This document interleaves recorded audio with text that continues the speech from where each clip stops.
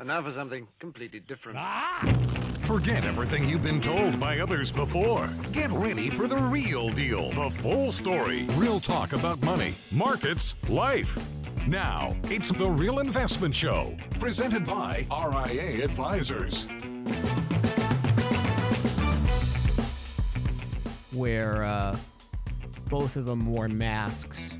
Was it John Travolta and Nicolas Cage? Like they rip off their faces and it's totally somebody different. So if I Face Off, right. Actually, in the new Mission Impossible movie, which is pretty damn awesome, they have like this suitcase and it creates this mask that looks like the person that they're trying to imitate. So it's pretty interesting. So, but Lance, I'm sure, is chomping at the bit to come back. Well, I don't know if chomping is the right word, but nibbling at the bit. But we should see him, hopefully, next week. Tomorrow, Financial Fitness Friday. Today, we have Mike Leibowitz. We're going to talk a little bit about bond math, try to make it as interesting as possible. What road do you want for your bond? Yes. Do I want income? Do I want appreciation? And am I convexed by duration or directs by convection? Or do we want to just talk about convexity and help you just understand it?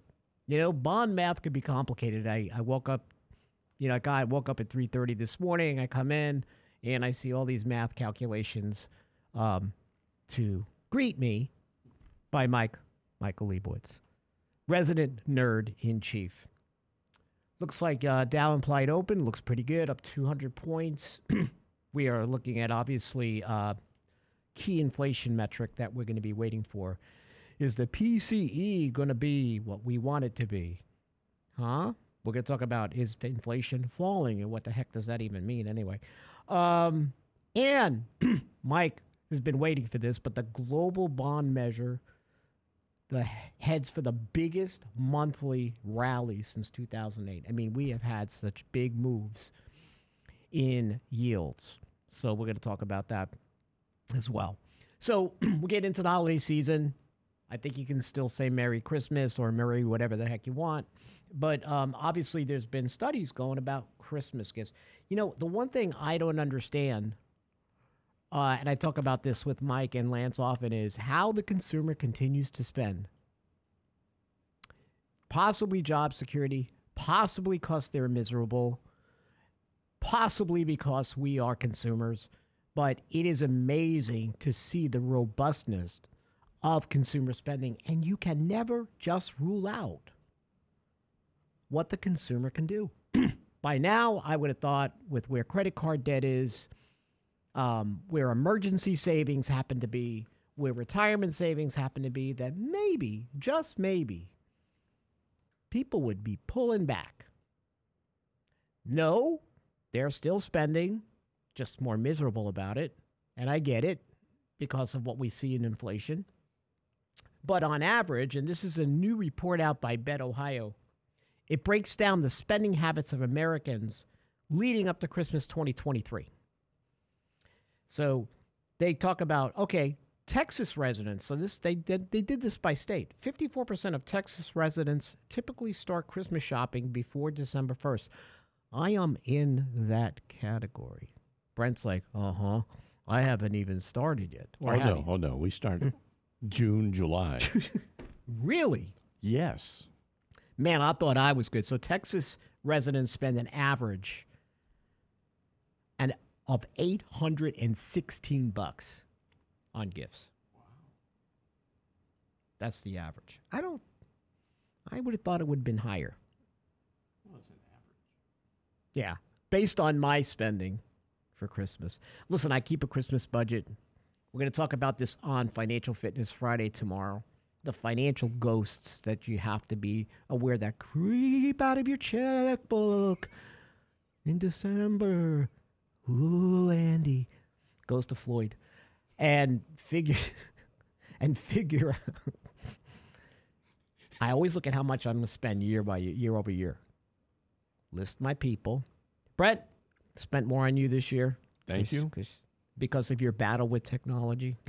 Felt more generous this year. Of course, we know my Santa's Wonderland $600 expenditure. But all I'm saying is I spent more this year, about 15% more than I spent last year, 30% more than I did 2 years ago. So I'm not headed in the right direction. The key is, though, I budget for it. I have a margin of error, and I work within that margin, right? So they talk about inflation. So every year what I do, Brent, is I send wreaths. I send these evergreen arrangements from a place called Lynch Creek Farms. Really nice place. Very affordable. They're all handmade. So just to my special, close family, friends, whatever. And I cannot believe for the same arrangements, I'm paying 30% more than I did last year.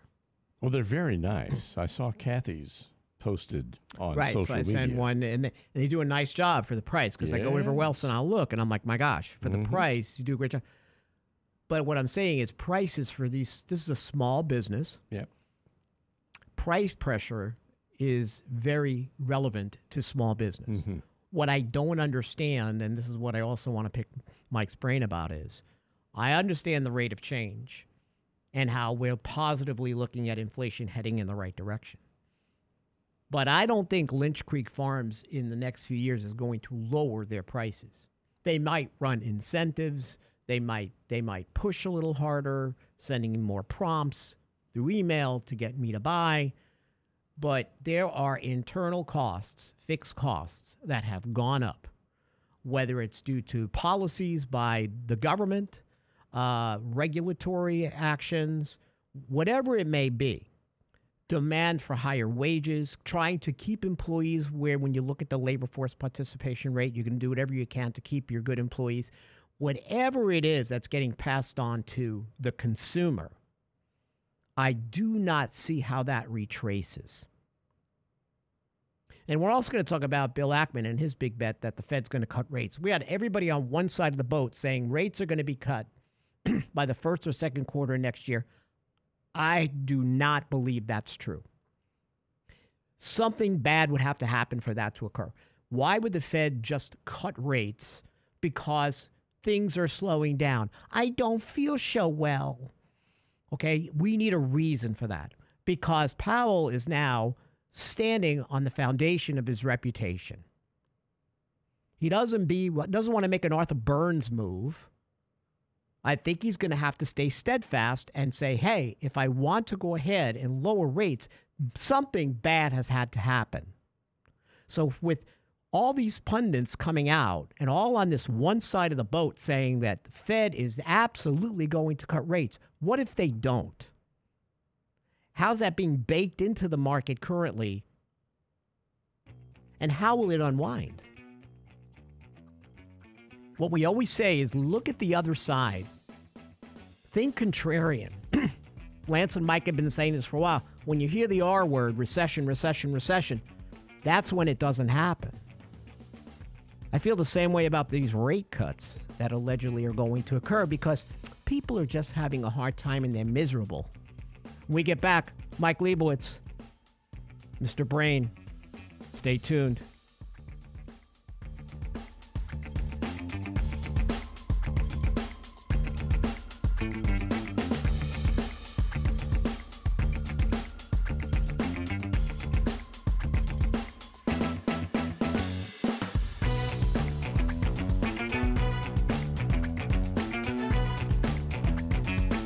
Get daily investment news you can use, delivered at the speed of the internet at realinvestmentadvice.com.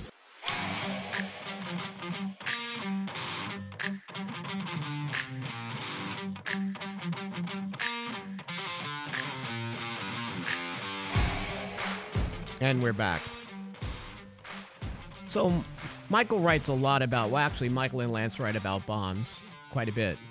And we seem to be delving deeper and deeper into the math behind bonds. Although I can argue that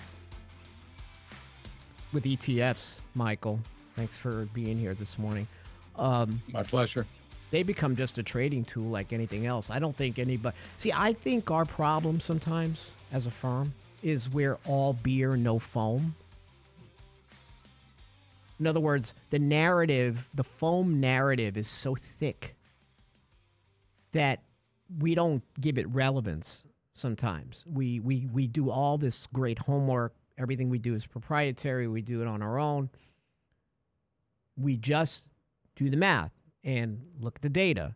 And this world, and understand that investing is always primal, it seems to have taken on another level of tribalism within its ranks. And it seems that bonds are in that field as well now. In other words, I used to think that the smartest investors in the room were the bond investors. And I find myself doubting that. But I do think we have a lot of clients and people that do want to make smart decisions in their portfolios, which is what really matters when it comes to bonds. And I always say, and we always talk about, well, you can buy bonds, you can clip the coupon, so to speak, antique language, and just sit there and wait for your bond to mature, reinvest. Obviously, how people are investing today, there could be quite a bit of reinvestment risk depending on where they sit on that yield curve. But there's also investors that are younger that say, hey, this bond route we've had, and this bond is one of the biggest bond moves now recently since 2008.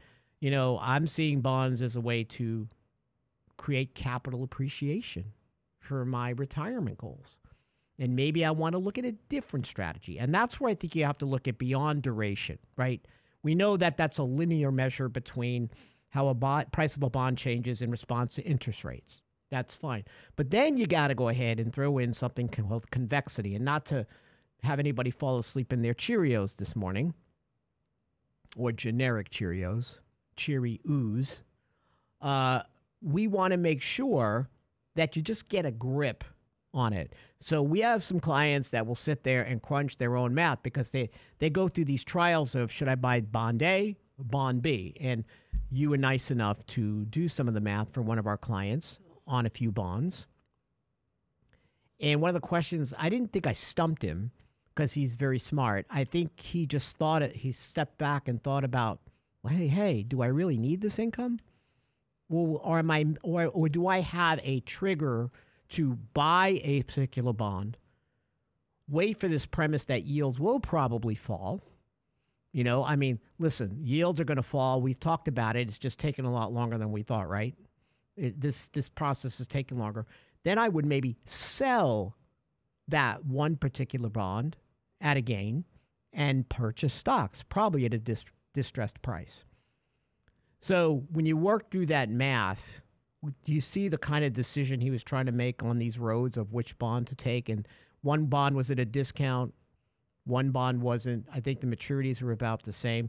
Can you just go over some of what you did and some of your observations, so it'll help other people who are trying to look at, hey, I want to buy individual bonds. I just don't want to go out and buy an ETF, but I want to look at it intelligently.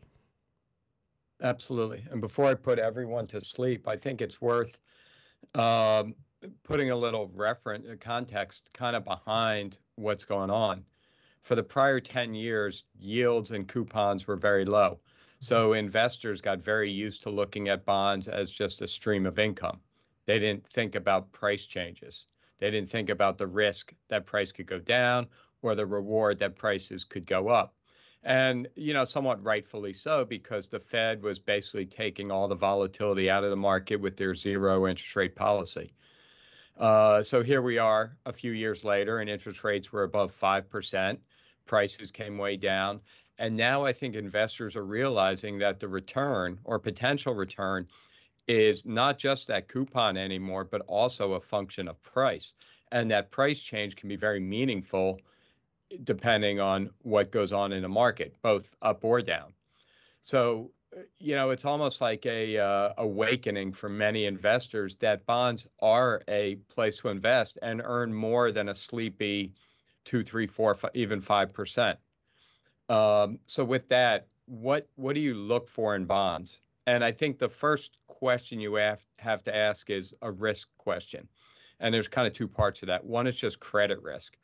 Do I want to take credit risk or the risk of a default? So that, if you're talking about corporate bonds or municipal bonds, they have credit risk. So when you're looking at those bonds, you want to factor in exactly what we're going to talk about, plus what are the odds they go default. And to help us with that, the rating agencies rate their bonds. You can certainly go online and look at all their balance sheets, income statements, trends, and try to decide for yourself what the odds of default are. And then decide if the extra yield that you're going to get from owning an Exxon bond is worth it versus just owning a U.S. Treasury bond. So for purpose of this conversation, we'll just leave it at Treasuries. So again, the But presumption you bring up is they're something very important, risk-free. Mike. Not to drug you. You bring up something very important. I need to be paid to take on the risk of corporate when I can, in essence, look at its risk-free rate and say to myself, hey, is it worth it? I mean, right now, like I see a lot of bonds, corporate bonds, triple B, that are at a discount. And I look at what their yield to maturity is, and I'm like, they're not appealing. Right. They're not appealing compared to me buying a treasury at this point. Now, Right, is that itself a dysfunction of the market of how are people thinking about things? I think it is, and that's a great point. If you look at corporate bond spreads are the difference between the corporate bond yield and the treasury bond yield, assuming the same maturity. So a 10-year to 10-year, what's the yield differential? And right now, those yield differentials are basically around the lowest they've been in the last 15, 20 years, meaning that you're not getting paid to take that extra risk. Well, what's the extra risk? The risk is that we go into a recession. So there's a lot of chatter about recession. Even the Fed will tell you that they have concerns that we're either going to go into a soft landing, which may even be a light recession, or something worse. Yet the corporate bond market doesn't seem to care. They want that extra small yield.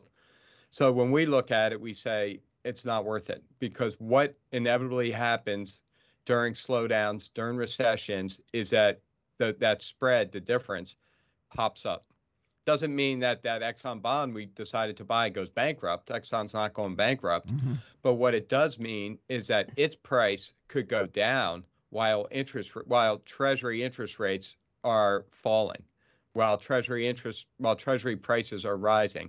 So you may buy that Exxon and get an extra 0.5% a coupon, but you may find that your price isn't doing what you wanted it to do, at least for a while. At least at the time you wanted it to, right? At the time you Right. want your bonds to be the foundation that keeps you stable. And if you've got corporate bonds through that turbulence, even a name like Exxon, listen, we saw it in 2008, Kraft Heinz, Procter & Gamble.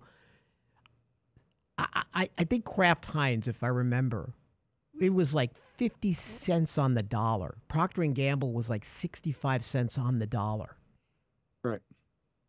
For corporate bonds compared to Treasury. Right. Inevitably, what we see is what's called a flight to quality, where people say, I don't want to take the risk. I want to go to Treasuries. And right now, that conversation in your head is very enticing with yields where they're at for U.S. Treasuries. It's not like you're going back down to 0.5% or 1%. You're still getting paid, even with the recent decline in yields, 4.5%, 4.25%. So, when you look at corporate bonds, is that spread, is that difference worth it? And when you try to make that decision, go back and look over the last 20, 30 years and just look at each recession and see what happened to corporate bond yields and what happened to Treasury yields, what happened to that spread. And that should help make your decision. Look, if you think we're going to have a really soft landing, and if you think the economy is going to be fine and keep going, then pick up the extra 0.5% on a quality bond, or even a not so quality bond, pick up a 1 or 2 or 3% more. But history isn't on your side. And look, are we going to have a recession? No one knows what's coming. But yes, we are going to have one sometime, right? We haven't outlawed recessions. So, whether it's in a couple months, like Ackman seems to allude to, or whether it's in a year or two, that's debatable. But at some point, corporate yield spreads are going to rise while Treasury bond yields fall. So getting back to the example that the client had, because what he's grappling with is he wants to hold these bonds longer term, and he's really thinking about it. Ultimately, I said you got to prioritize what your goal is for these bonds. You're a younger man. You don't need the income. You want this money to grow. Your end destination is to sell them because he believes in our macro view that demographics, look, I can't get two 20-year-olds together to play to get a checker game going. I mean, this is how bad demographics are. And if we're bad, look at China, right? Right. These rates cannot sustain. It's not possible. Okay, when you look at the interest on the debt, and I know we're going to talk about your article in a bit, which I found fascinating. Well, it looks like we're going to catch that on the next side of the break as we go through path 1 of income, path 2 of capital appreciation, using mathematics with Mike Leibowitz. Stay tuned. We'll be right back.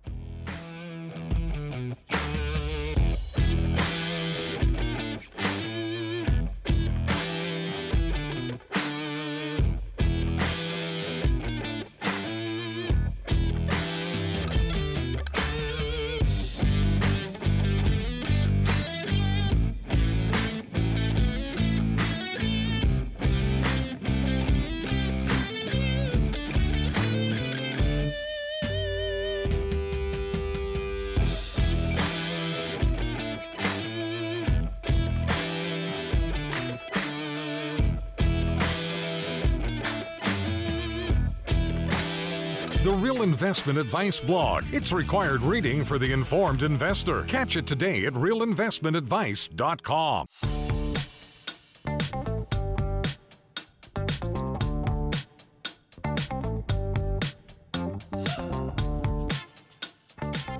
That's some commercial with Lance looking for Uggs.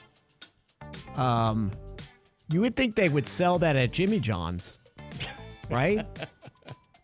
Yeah. I mean, Jimmy John's has got to make all kinds of stuff. That's me. That's us always consistently making fun of Lance mistaking Tommy John's for Jimmy John's. I see how that could happen. Not really, but you gotta live in Lance's head. There was a Fox show called years ago, Hank's Head, and it was all about what was going on in this dude's brain. And it was all kinds of crazy stuff. We're going to do a show like that for Lance. It'll get million YouTube followers. It'll be like Tron. You're locked in there and you can't get out. So let's just call him Mr. Jones. Has a good question, right? He's looking at thinking 20-year bond rates are going to be about 2.75 to 3%. Long-term thesis, yields are needing to drop. It's ridiculous. They are where they are. It's just math. Eventually, the narrative, the foam gets blown off the beer, and you got to deal with the beer. Although it takes a long time. Like I said, we're mostly beer, no foam. So he's looking at the gist of it, bonds that pay an attractive yield, but at a discount, for the most part. One has a lower yield and a deeper discount. So and one is a slight premium, right? So he's looking at these three bonds. So just based on that, I know you ran the math.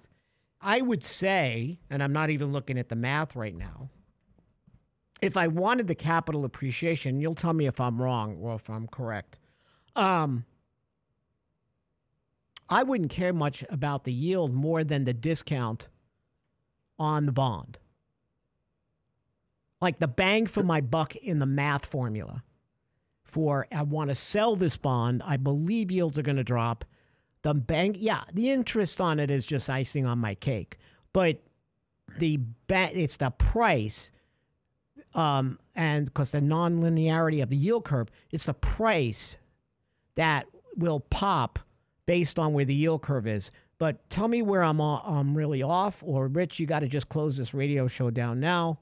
Brent will take over, and we'll be playing Christmas music for the next. First of all, I'm a little upset. I thought I'd be speaking with Janet Yellen on bond math, but I'll talk with you, Rich. That's fine. I'm not. There's no bond math here. Bond math. Blonde math, maybe. but not You bond. sound like my mom too. Oh. I love you, Mikey. Go ahead. So look, Yeah. when you're looking at a bond, Rich, you had it right. It depends what your outlook is. So first thing you can do. So the client basically showed us 4 bonds. 3 bonds looked very similar. One had a higher coupon, one had a lower coupon, and one had a just right coupon. Too hot, like too cold, just Goldilocks. right. Yeah. And Bondy locks. Yeah. And Bondy locks. and one was a 0. Blondie So locks. Go ahead. Sorry. We're never going to get through No, bond we're math at never this going rate, to. Rich. Go ahead. No, keep going. So a 0 is just non-coupon. There's no coupon. Right. So they're issued at a discount. So hypothetically, you want to lend me money at 5%. I borrow $95 today and I pay you back $100 tomorrow.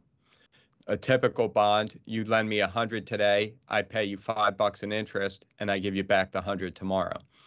So really, when you're looking at bonds, and this is the simple version. The math does can be a little more complicated if you want it to be, but what you're really looking at is the duration of a bond.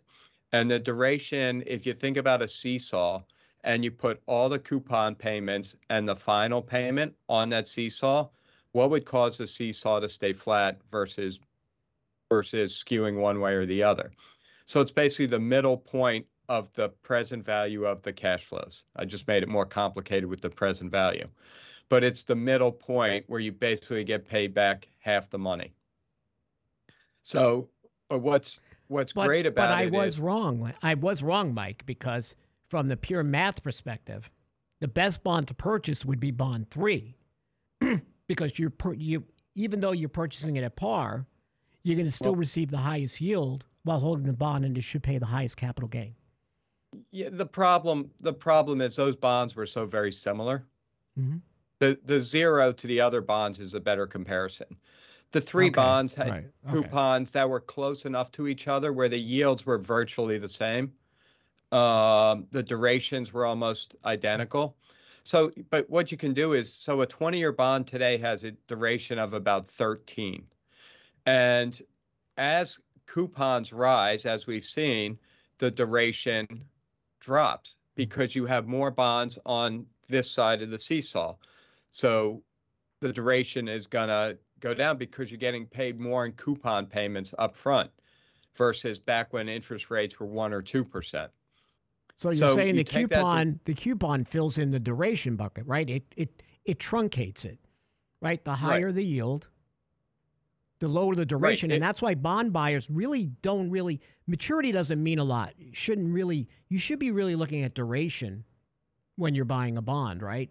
That's the first thing you really should be looking at versus, hey, this is the maturity of the bond.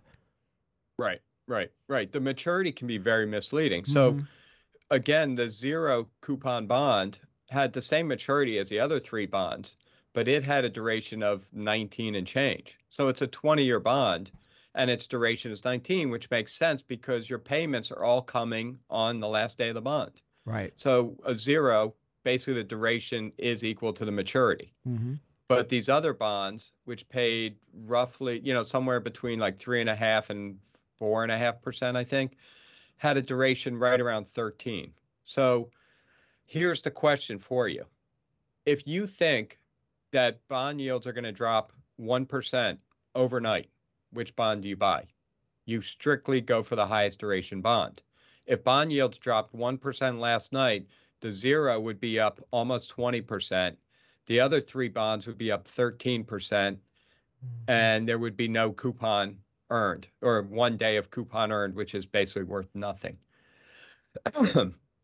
However, over time, those yields, so that would be the yield if rates just dropped overnight. But as you extend it over time and to the life of the bond, those yields basically start equaling each other. So the question of which bond to own is a function of duration. How much risk am I willing to take? It's a question of income. Do I need income, or am I doing this for capital appreciation? And it's a question of your outlook. When do you think bond yields are going to fall? How much do you think they're going to fall by? And it's risk. right? If the bond market rose 1% in yield last night, you would lose 19% on the zero, but only 13% on the coupon bonds. Right. So what I would advise when you're looking at bonds, look at the duration and look at the yield. The yield tells you if you buy a bond with a 4.5% yield today, a 10-year bond, you will earn 4.5% over the life of the investment, assuming it doesn't default, which we're talking about Treasury, so we have to make that assumption. And again, the four bonds that we looked at, which one had a duration of 19, the rest 13, had yields that were very, very close to each other. And so when I'm looking at it, again, it's income. Do I want income or do I want price appreciation? Now, you can create income, right? You can buy a zero coupon bond and sell little pieces of it as its price appreciates to par and create some income, essentially. That's true. Never thought of it that way, but you absolutely can have your cake and eat it too. Right. If you want to. Right. I just think a lot of investors don't look at zeros. They don't really get them, and they don't understand that if I have a different perspective on bonds, then my premise is where yields are going to go, I might say I'm going to retire in 20 years, and I'm going to match my bond portfolio to that 20. Well, I think it's, I was talking actually to another client, and we were talking about bonds in a portfolio, and there was a slight loss on them. And I said, but it doesn't show the income you've earned. That's right. So when you go to these brokerage statements, it just shows you how the price has changed. It doesn't show that, that client has made X amount in coupons or stocks as well. It doesn't show that, your IBM stock may be up 2%, but it paid a 4% dividend. You're really up 6%. Or 12% if you've held it for a year or two. So, I think the brokers, the Fidelities and Schwabs of the world, can also be very misleading in how and kind of misdirect how people look at bonds. But again, the end of the day, it's duration. How much risk are you willing to take? Do you want income? But the slight differences between coupons and maturity dates have very little impact on the yield that you're going to earn. And Mike, keep in mind, in all fairness to the custodians, they're doing something proper. They're showing you gain loss is a function of just cost basis. It's a tax function. It's not supposed to be a return function. But we look at it as such. So it's our prism, it's our perception of it versus the function of it that differs. That's why we have to run separate performance reports. Right. We're charged with earning a return, not a price change. Correct. We'll be right back.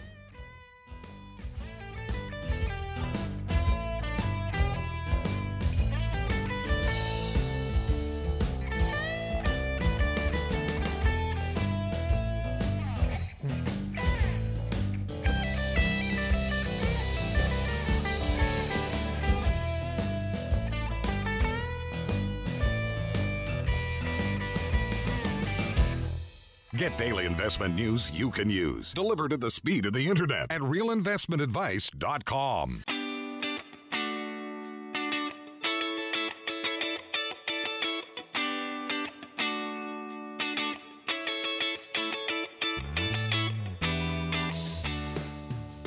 So you were sort of waxing a little philosophical in your latest piece, Mike. Context and facts expose bearish bond narratives. I sent an email to Bob Schiller. Once in a while, I'll send an email and he'll respond. It's rare, but sometimes he will. Because I told him, you have got to come out with the next edition of your tome, Narrative Economics. Because narratives have gone to the next level, right?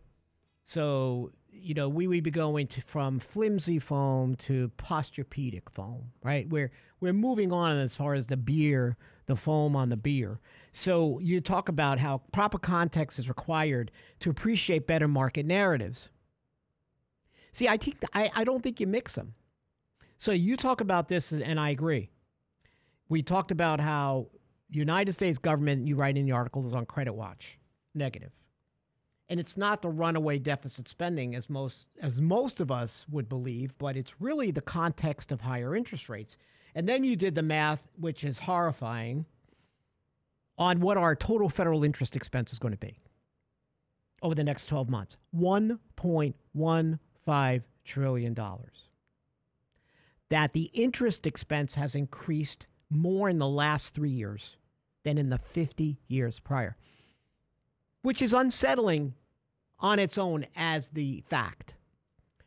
But the narrative also is, and this is where you can't wrap math around it, right? It's the animal spirit of, I don't feel as warm and fuzzy about the United States anymore. I understand the interest rate issue, right? But our fiscal spending ignited that for the most part. That second stimulus package, bonehead move, that first did that. Then we want to keep doing more. We want to double down on dumb to keep it going. So I think if I'm going to lend to Uncle Mike, and Uncle Mike has always been a nice credit risk, I'm a little concerned that Uncle Mike is not really right. So doesn't that, I understand that plays into the narrative, but don't you think the fact that we're fiscally dysfunctional besides higher interest rates, and I think you laid out the facts beautifully in this article, so we all go take a look at it, realinvestmentadvice.com. So do you see where I'm going? There's this real fact as you're stating the fact. If it weren't for interest rates, if interest rates were zero, and we wouldn't even be maybe having the discussion except, hey, whoa, what are you all doing over there? But we are seeming to ignore the fact that the rails have come off what we spend on and how we do it and when to retract it. Do you think that has anything to do with it? Well, I think the question is, are we that much more fiscally irresponsible than we were 4 or 5 years ago? And the answer is not really. Yes, we spent a lot 2020, 2021. But since then, our spending, and look, it's ridiculous how much the government is spending, and it creates problems today and down the road. But those problems are slower growth and less wealth for the citizens of this country. Those problems are deflation, disinflation, right? That's what high government spending does. And it's been proven throughout history that that's the result. That's Kathy Wood's premise, too. She talks about that, head of ARC. Yes. Yep. Yes. But the problem that's scaring so many people today is the interest rate that we're paying on this debt. And look, they're right. If interest rates stay at 5% or higher, this country's in real trouble because that interest expense is going to keep rising. That trillion that you mentioned is going to keep going higher and higher. So what we have, and Moody's is the reason I wrote the article. They basically made the statement in the context of higher interest rates. And then they go on without effective fiscal policy measures to reduce spending, blah, blah, blah. In the context of higher interest rates. Because interest rates are higher, we have a problem. And that problem is manifesting in the interest expense almost doubling in the last few years, increasing much more than it has in years past. You bring interest rates back down at 1-2%, there is no problem anymore.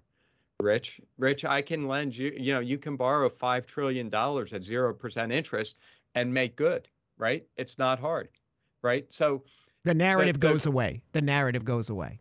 Like all the emergency, oh my gosh, what are we doing?